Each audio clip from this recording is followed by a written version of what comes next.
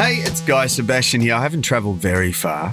I live in Sydney, so it wasn't a huge commute. So I'm not saying I've put in a massive effort to be here, but I am here, and I'm looking forward to this. Lift the room, push and pull. Yeah, me too. Welcome to the next episode of Introducing. How you going? Thank you for everyone who got in touch with their love for Keita Alexander last week. She is very, very popular. A lot of people love her. Hopefully you got as much out of that chat as I did having it, because she is just a delight. Speaking of delights, I mean, Guy Sebastian. Who doesn't like Guy Sebastian? Come on. We first met 20 years ago at the Nova Studios in Perth, about 2 or 3 days after the Australian Idol Grand Final, which still to this day was probably the biggest non-sporting event on TV I've ever kind of been a part of. And when I say a part of it, I was just in my lounge room, but we had people over. It was like barbecue stuff. It was Guy versus Shannon. It was the whole thing.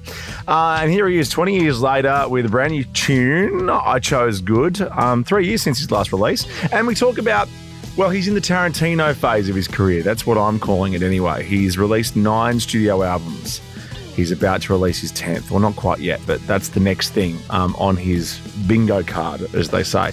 We'll talk about golf. He loves that. And his only rule for songwriting, I love this, is to not make it a grind. He'll talk us through that.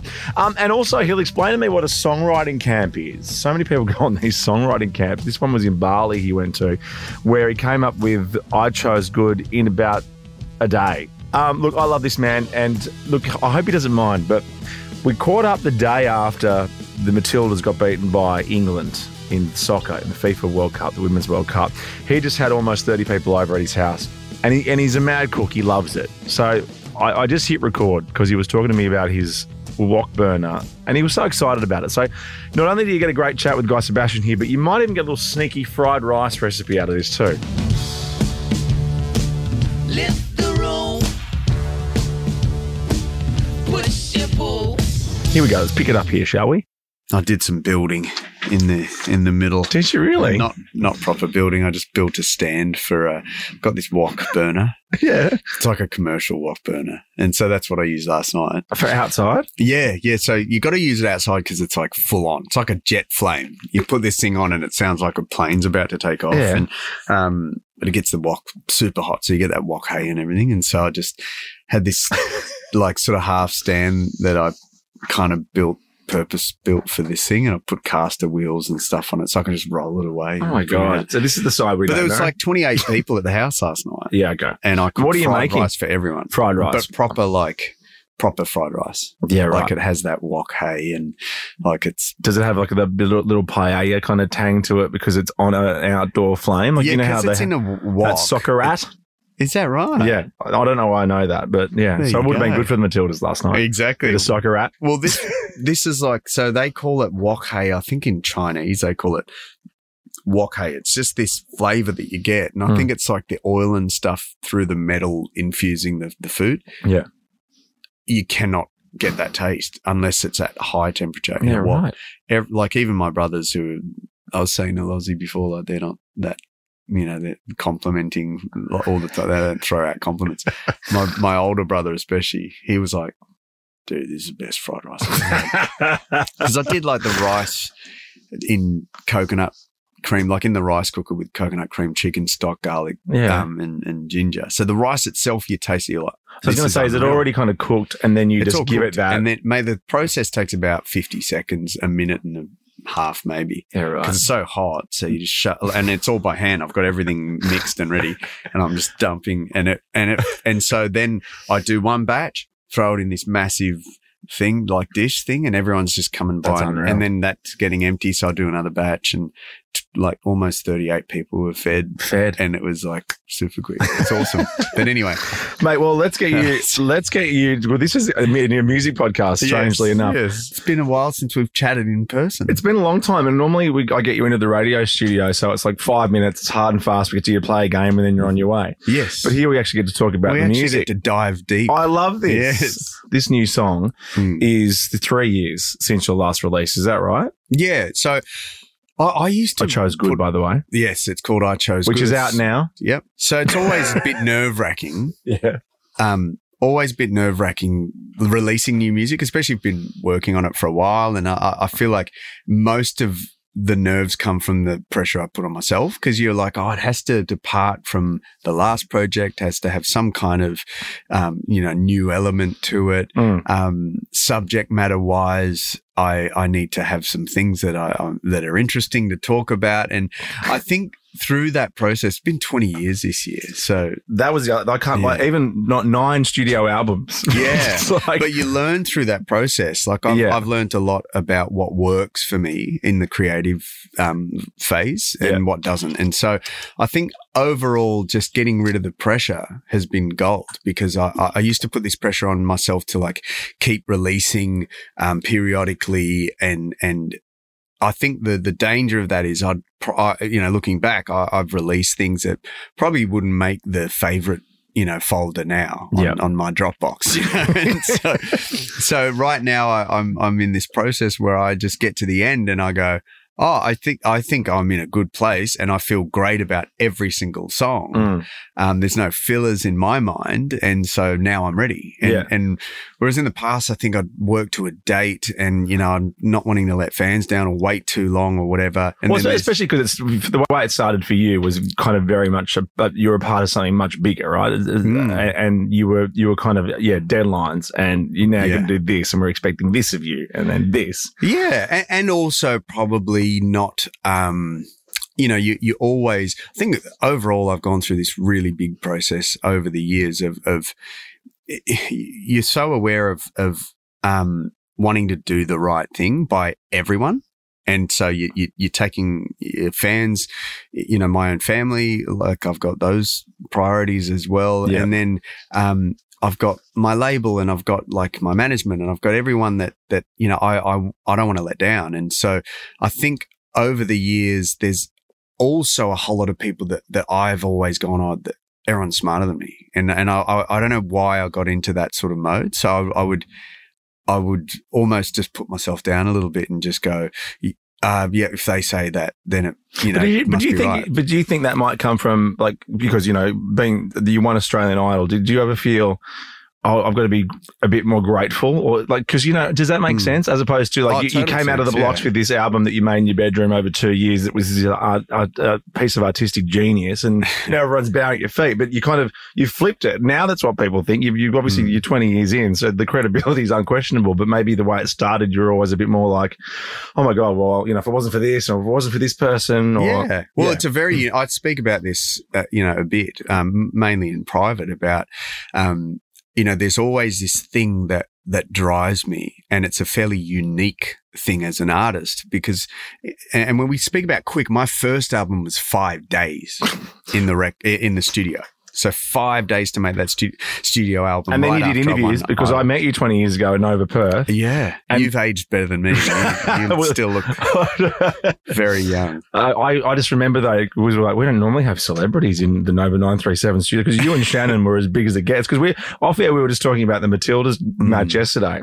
The first Australian Idol grand final was people over at people's houses cooking fried rice type scenarios. The whole country stopped.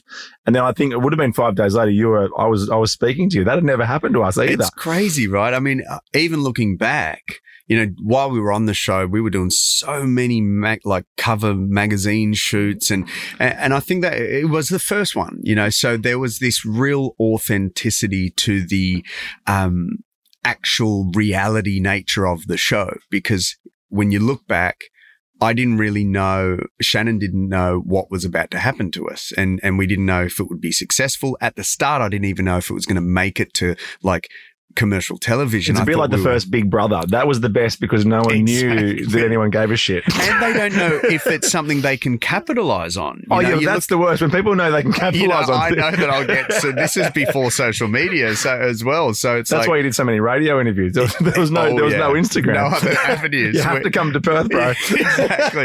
But that unique nature of being in a position where I've got these ambitions and these aspirations and dreams, and the key to unlocking that was literally people going, I don't know you, I'm seeing you on this thing, and I like you enough to pay 55 cents to vote for you. Yeah, that's right. That's right. Like We did. people I've never met. Yeah. And so coming from a fairly, I guess I was pretty sheltered growing up and sort of a little bit tunnel vision, I guess, in my life in a really like beautiful way as well. Like it was lots of love in my family, my brothers. We just love each other. We like my family were super tight. And so I grew up great. It was such a great life. But I really kind of took that on board and I can't really call it a weight because that has a negative connotation.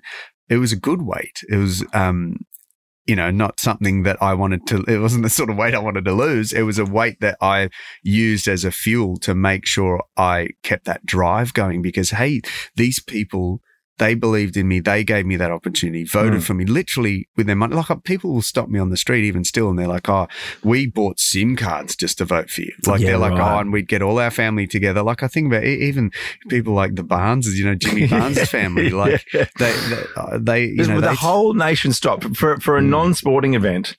Yeah. This was as big. This was a huge moment. And it was also unique in the nature of who was at the final, because it really did split a lot of people just by, I guess, demographic. There was Shannon, who is a fairly quintessential Aussie country boy.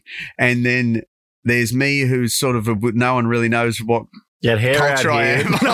I'm like a mixed mongrel with an afro who, was sort of, I guess from the outer looking out, it was fairly clean sort of, we're just very different sort of people. So there'd be people watching who would relate to Shannon and people watching who may relate to me or whatever. And so it really kind of divided people. And yet there was also a lot of people that just kind of was happy both of us were winning and we're there. And so I think it was this really beautiful, pure moment, and obviously something that I couldn't anticipate was going to be that life-changing. We're not going to spend all the time there, but was there something was there a way that you were going to do this anyway for a living? Like, was there a fork in the road, or were you going to be a chef, or were you always or were you going to be going to the family business, or like what was that? You know how they always like there's that butterfly effect type thing. Like if you didn't audition, would you kind of still be sitting here, do you think? I think I'd be in music. Yeah, definitely. I think when you're younger, I just can't. I can't imagine loving anything as much as I do music. Like I love golf, but music is just, it's this thing that, after 20 years of doing it, I love it more now than I ever have. As far as the challenge of making it, I'm obsessed. Like, so if you look at my feed on like Instagram and TikTok and stuff, it's just producer plugins and methods of well, even during COVID, we had you on. We did a little lockdown show with Carl and Dickie and Kate, and you zoomed in and you were sitting at the piano. It's like, what do you want to hear? Like that must have killed you. That I mean, you won't, COVID's gone now, but that must have killed you. Absolutely, yeah. Well, it was a really, but in saying that, it killed me, but it was also, I guess, tougher for others than it was for certain. But for me, I had been on that kind of treadmill running for so long, so nonstop with that, what I spoke about before, kind of that expectation and that weight on my shoulder to not screw it up. These people have believed in you. Do not screw this up. Yeah. For me, I also, if I'm being half glass full, I can talk about all the negatives of being locked down and not being able to perform and all that sort of stuff. But it definitely reminded me of falling in love with the craft again and, actually stopping and taking life in. And the more that I took life in, the more I was able to reset my priorities and get a healthy, because I wasn't terribly mentally in a great space. So it was like, that was for me almost this great kind of reset after 17 or 18 years of just doing it nonstop. Yeah. And I think I'm now a better writer for it. I'm more appreciative, and I'm a better dad, and I'm a better, I'm definitely a better golfer because I've played a lot of golf in that time. I need to ask you how you get away with, because I don't play golf, but I always look at fathers that play golf. Like, how do you get out of the house for 8 hours during the day on the weekend? I just think I earn it. And guys, I'm heading off to do my sport. Yeah. Well, I think it's always, look, I don't really, because I'm lucky, and I'm not saying this is a like my perspective on how things should be. Yes. It's just my perspective on it because it's my life. Mm-hmm. Like my wife knows, like she doesn't look at me and go, oh, he slacks off or whatever. She knows that I work hard and she sees the hours that I'm in the studio till like she's asleep, you know, and I'm still going and it's late nights. It's, you know, lots of travel, all that sort of stuff. So she knows that for me, golf is like this thing where I actually get out. I don't see anyone. I'm in nature. I'm walking. Like I never cart. I just get out and I'm walking for 12 Ks, sometimes more. So it is for the health. I don't always hit straight, so I'm going diagonal a fair bit. But she sees the difference that it makes for me just when I have that breathing space, and she knows for my life and just for me, I guess in my headspace, I'm so good for it, and it's like my thing that I just get as an escape. So I don't know, she's never really made me feel guilty for it. So no, I see other fathers like with their Titleist hats on a Saturday morning. I'm like, off you go, buddy. It's because golf takes so damn long. It's like 4 and a bit hours to play a full round. So it's my sport's at the pub though. So I guess if I just left the house at 8 a.m. to go and sit at the pub for 8 hours, I'd have a different. That is true. Different outcome. Not as good for your heart, good for the family. No. So talk to me, because I'm really intrigued. As a writer, I guess, I mean, you make music, but as a writer, and we're just sitting here, things obviously appeared and are very good, right? Where do you go? Like, do you have to take your, because you've got a studio at home. So, but do you find that you need to get out of reality a bit to say put together what could potentially be a 10th studio album? Like, how does that happen for you? Especially now, like, as you say, trying to challenge yourself. I think it's different all the time. So I don't have one set of rules for creativity. The only overarching kind of general rule that I set myself is to not make it a grind. And because when I was speaking before about trying to churn stuff out, I realized that when it comes to creativity, people are often listening to quotes or reading books and about atomic habits and all these sort of things. And generally you hear people have that mentality of like, no days off, like you just keep going and you're on the grind. If you want to make it, you want to, I am completely like in contrast of that thinking, because as a creative person, if you don't have oxygen, you're not giving yourself any room to receive, and you can't be receptive to ideas if you don't breathe and live life a little bit. And so instead of jamming my weeks and my months full of constant writing sessions or being in the studio every day, I just live life. And then an idea pops into my head and I put it on my voice notes while I'm out playing golf or while I'm out fishing with my boys or watching one of their like footy games or something. Yeah. And what I've learned is that if I give myself that space as a creative, it actually works way better for me because I'm operating on inspired ideas as opposed to, hammering myself to come up with ideas in the moment all the time. So, but you're right though. It must be different because you hear even like Stephen King, the author, used to say he used to wake up at 9, get showered, go to his office and work till 5. And that probably worked for him. For him. He was doing other things as well, but I think to write those books, you're going to put some dark, weird churning stuff out some hectic pages there upstairs. But I just think there's no reason to put pressure on yourself. I think you need to just know what you are and what works for you. Like if you're the sort of person that gets so like anxious and overwhelmed with that thinking of like, no days off, get up and, do this and have you, smash your coffee, go to the gym, do this. Treat everything like war. No. I just don't think that's always conducive for the best quality. Yeah. So I've changed how I work a fair bit. I'm really happy, like super, super happy just in general. I just love music, love where I'm at. Like my kids are 11 and 9. And you let them stay up for the game as well. I feel like a bad father making my kids go to bed at halftime. Oh, there was no way I could. And we had close to 30 people at the house. So I was, sort of juggling cooking up and we just smashed them with a whole bunch of sugar and they were good. They stayed up. Perfect. The next morning was difficult. Yes. Getting them ready for was cool. Tell me about going over with the news. You went over to LA to work with Warren Felder, who's a great producer.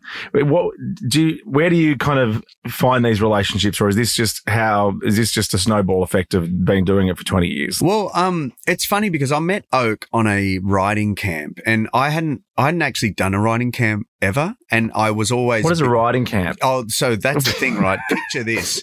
So for me, I always thought it was, in my mind, I felt like maybe it's a bit too, like factory line manufacturing songs, right? Because you go there and the sole purpose is to write every day. You're with a different writer or two. You're with a producer and another writer or whatever every day. So you might be working in a duo or a trio. Yeah. Most of these guys you probably never met, but are they all kind of in the business? Oh, everyone's like, really they're signed to a publisher, or they've got runs on the board, right? So, so just random. Depending on the camp. I mean, there's different levels of camp. This one, I'm assuming the one you go to is at the moment it's pretty good. Well, this one was in Bali. I've only been to two. They're both in Bali. One recently, and then one in 2015. Yeah, and so I went thinking, I'm not sure how I'm going to go. Not judging the process, judging myself, going, can I do this every day with randoms? Like, what if I just am blocked and I like have a naff idea or whatever? Then everyone's going to judge me and I'm going to look like a loser. And so I had all these thoughts going into this process. Googling where the closest Balinese golf courses are in case it all goes to shit. But I got there, and actually I think I was maybe me and one or two other pop artists. The rest were all indie artists. And so I was like, this isn't like, maybe this isn't as like a factory line kind of manufactured thing as I thought it was. And maybe I don't need to be super anxious and I should just get into it. And so I walk into this kind of massive string of villas all set up as studios, and you're recording in bathrooms and all sorts. Like, these are bedrooms pretty much set up. And I met producers like Oak, who you mentioned Warren. His name is, writer name is Oak. Okay. And he's a I didn't genius. feel I was familiar enough to call him Oak. No, that's right. But there's all these producers. I mean, there's like Liz was there, who has written for Taylor Swift and all sorts of people. So there's these insanely talented people who just love music. And then you're sitting there and you realize, actually every day I didn't think I'd cry today. Why am I crying? Like, because they're like, what do you want to talk about? And I'm like, well, this has been going on. And then you start digging in, and then you end up like in this moment where you're like tearing up. So it's like a therapy, really. It's almost therapy. You claim it on tax. And then you go through one of those days and you wake up the next day, and like, I Chose Good, for example, was after a day of writing something really deep, and it was this reflective song I'll probably never record or whatever. But, and I walk into the studio going, I don't want to write anything that means anything today. I just want it to feel good. And you think in the morning, you go, it'll probably just be a throwaway song.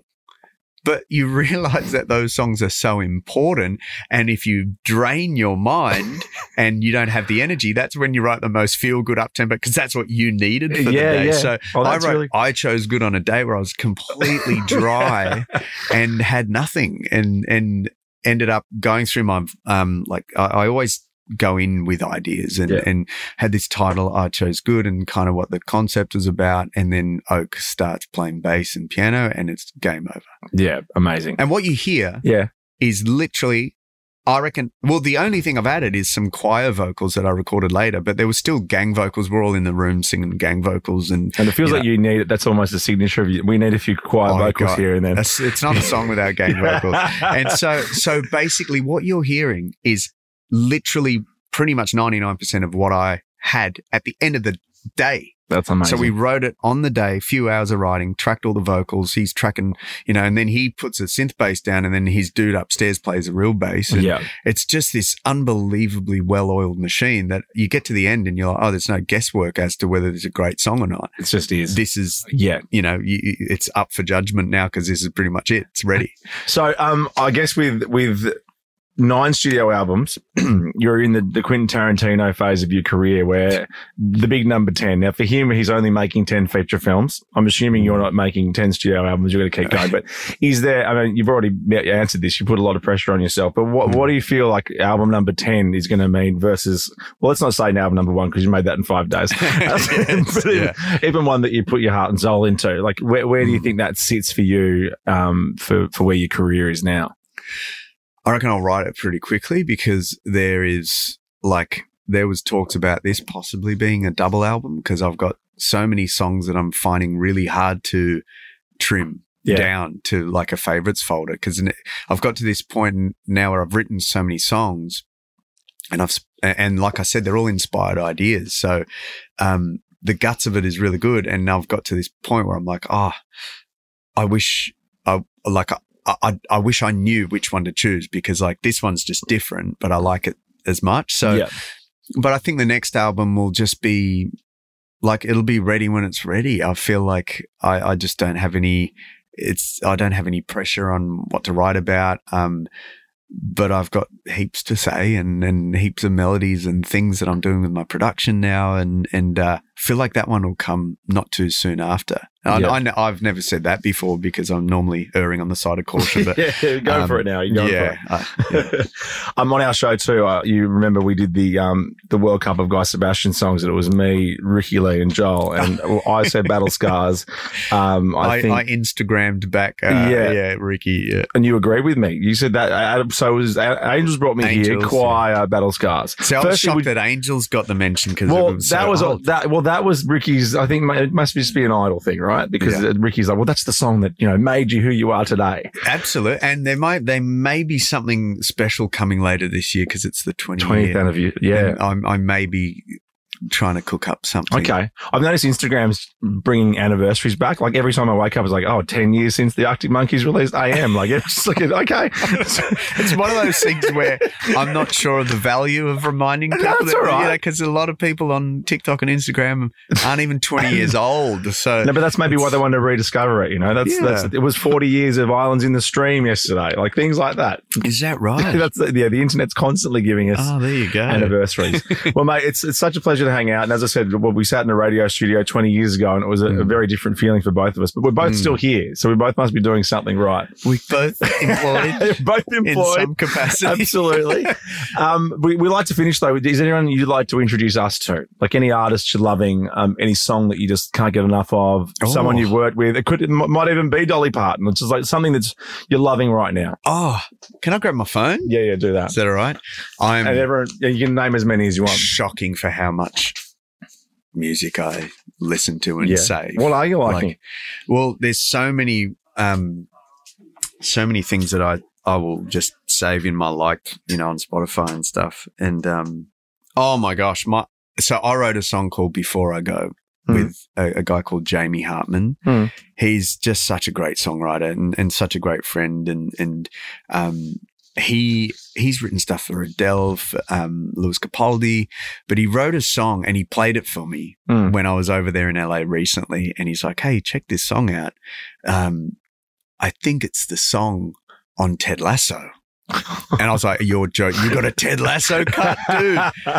So he plays me this demo of this song. And it's a guy called Sam Ryder singing. I know Sam Ryder. The guy with the long hair from he's British. He just ridiculous voice. You can't wipe the smile off his face. Literally. How do you sing smiling like that? I think it's good. Lift your palate. Yeah. Anyway, when you're trying to hit a big note out there. I thought you smiled a lot and then I saw Sam Ryder. No, he is so joyful. But how good do you feel when you watch him sing? Because you just know he's loving it. Yeah. So there's this song that he played me called Fought and Lost, and it's very Queen-esque. Okay. And it was a lot of people know this song because it was on Ted Lasso, but listen to him sing it and then go down the rabbit hole of watching him sing it live. It's awesome. I actually saw some content. I think Delta did a duet with him just on her piano, like on her Instagram or something. So, weirdly been massively getting into Simon and Garfunkel lately. Yeah. And the harmonies or the fact they hated each other. Well, actually more Paul Simon. Yeah. And actually diving into just the journeys that he'll take you on through one song. And so there's a very famous drum. Hang on. Where is this song? Oh no, sorry. Oh, that's cool. Listen to this loop.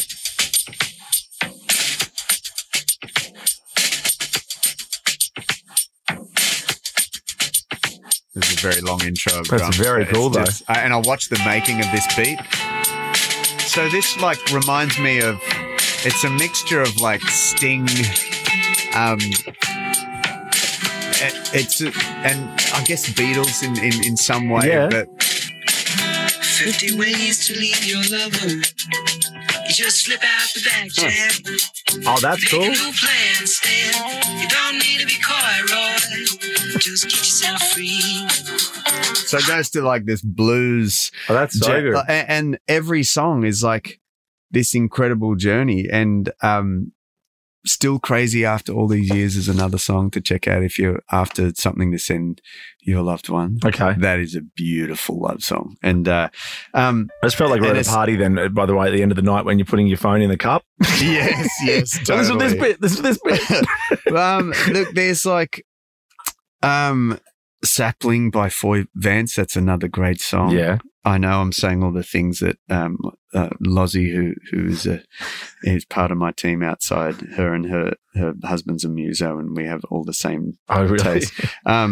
A guy called PJ Morton, who I saw recently in LA. I was lucky enough I was watching my friend David Ryan Harris, who I wrote Battle Scars with. Yeah, he had yeah. a gig. He plays in John Mayer's band, and he's a freak. His voice is ridiculous. Songwriting is amazing. And he was playing at Hotel Cafe, and then PJ Morton, who's one of my favorite artists, does this pop-up gig. Yeah. And there's all these like silly gospel singers, silly in the sense that they are ridiculously talented. And there's just this pop-up like random gig for just a few of us at the Hotel Cafe. And he's got a live piano album that like, especially if you're musical, you've never heard better, like piano playing and singing and stuff. It's unreal. Who else? I mean, I knew this would be a hard question for you. It's a tough one because, over time, I when I was writing in LA, I really was into Joji. Joji's amazing. That album's incredible. Well, both those albums, amazing. That last one's incredible. Does not do any press, Joji, like famously. Is that right? Nothing. He's Japanese, unless they're just saying that to us. Japanese Australian. Australian? Yeah, he's Australian. Mum or dad Australian. Yeah. Oh, there you go. Still no interviews, unless that's just us. I mean, I'm just looking at all the stuff that ASTN. So I think that's Aston. Cool. Yeah. There's a great local guy, Ben Abraham. He's Ben. Yeah. I really love mixing great So a lot of my stuff is a lot of instrumentals and things that I listen to for production, inspiration, from James Blake to Labyrinth to a bunch of different producers. And then there's like great pop songwriters like Julia Michaels and Lauv and, is that how you say his name? Lauv? Lauv, I think so. Lauv. Yeah. Lauv. Who just get me when it comes to lyrics. Her, H-E-R, just incredible soul. This is, I can never just mention one. I'm sorry. That's all right. This is good. It also makes me feel like if anyone picked you as their coach on The Voice, that they'd actually really be getting someone. You'd be like, can we go home now? You're like, no, more stuff. Yeah, seriously. Well, I'm super excited actually about The Voice performances coming up, and it's always exciting doing a duet. I did this really cool, I did this production of and almost like a remake of a very classic Aussie pop song. Can I say what song it is, Lozzie? No, not really. No, I can't. I can't give away anything like that. Not for the TV. No, I've always got to be careful. Can't give away because we know what happens. Yeah, up until the voting starts. Yeah. You should go to Spain like Rita does while the show's on, just so you don't get caught out. Just on a yacht. Yeah, I saw she was on a yacht with your Oscar-winning husband. Yes, exactly. No, but I love that. That's my favorite part of the show, to actually dig into song choices and how to remake stuff and create moments and like that. I know the value of like nailing a song choice or something like that, because our only job is to make them look the best they can possibly look. And sometimes you hit them with a song choice, they're looking at you like, dude, really? Like what? Yeah. But then you show them your vision for it. And a lot of like with a couple of things in particular this year, I actually made tracks and stuff in my studio and then did demos and showed like to really spell it out. But the duet that I end up doing with my semi-finalists is it's one of my faves. It's a really, really fun version. Oh, I look forward to seeing that. No spoilers, no spoilers. Well, mate, it's such a pleasure. As I said, congratulations on the new song and looking forward to your Tarantino album. Yeah. Won't be as dark as a Tarantino film, but you know. No car chases or anything. Exactly. Thanks, mate. Good to catch up.